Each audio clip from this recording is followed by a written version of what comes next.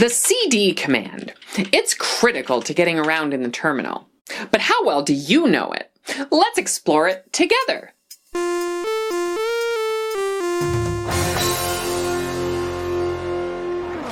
Greetings and welcome to another exciting Lil Linux lesson.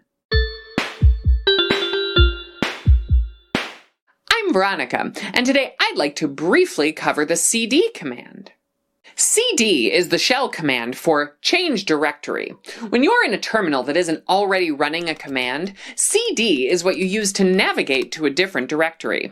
Kind of like opening a different folder in a file browser. It's extremely important for any real use of the terminal, because you have to be able to move about on the system as you work on it. Using the cd command is pretty straightforward. Just type cd and then the directory you want to navigate to. Let's go over some examples. I'm in my home directory, and if I use the ls command, which I covered in a previous Lil Linux lesson, I can see a list of files and directories. From here, if I want to navigate to my downloads folder, I type cd downloads.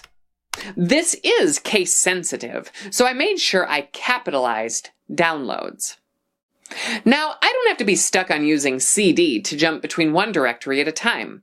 If I want, I can traverse multiple layers by inserting forward slashes between the directories. Now, if your directory has a space in it, like this one, you can enclose your directory in quotes. Otherwise, cd will see the space in the folder name and think you're passing it a new parameter. You can also throw a backslash before the space to escape it. That way you don't have to worry about the quotes. Okay, so now we're in this subdirectory of a subdirectory. How do we go backwards up the directory tree? Using two dots or periods is the trick here. cd followed by ... gets us back one directory. And like before, we can use the forward slash to chain these together. So cd followed by ... gets us back two directories. And you can chain those as far back as your system will allow. Of course, hunting and pecking through directories with ... can be kind of tedious. If you need to navigate to the last directory you used, you can do that with cd followed by a dash.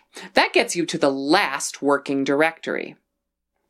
And if you want to head home after a long day of traversing directories, you can simply type cd without any parameters. That brings you right back to the home directory on most Linux and Unix-like systems.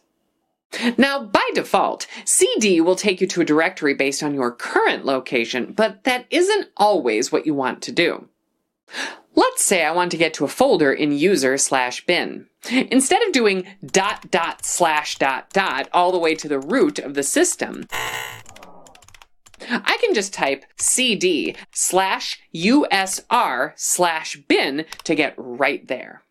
So hopefully you're now a bit more comfortable with the cd command. And if you want to learn more, you can check out the man page for built-ins using man built-ins.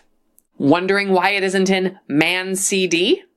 Well, that's an interesting little tidbit. 1, 2, 3, 4. You see, the cd command isn't a program binary like ls or sudo. It's baked into the shell itself on modern systems. Now, I've seen that on some distros, particularly Red Hat-based distros, there's a text file at /user/bin/cd, which routes commands to the built-in cd command. It's kind of an interesting design philosophy choice on their end. I wonder what's going on there.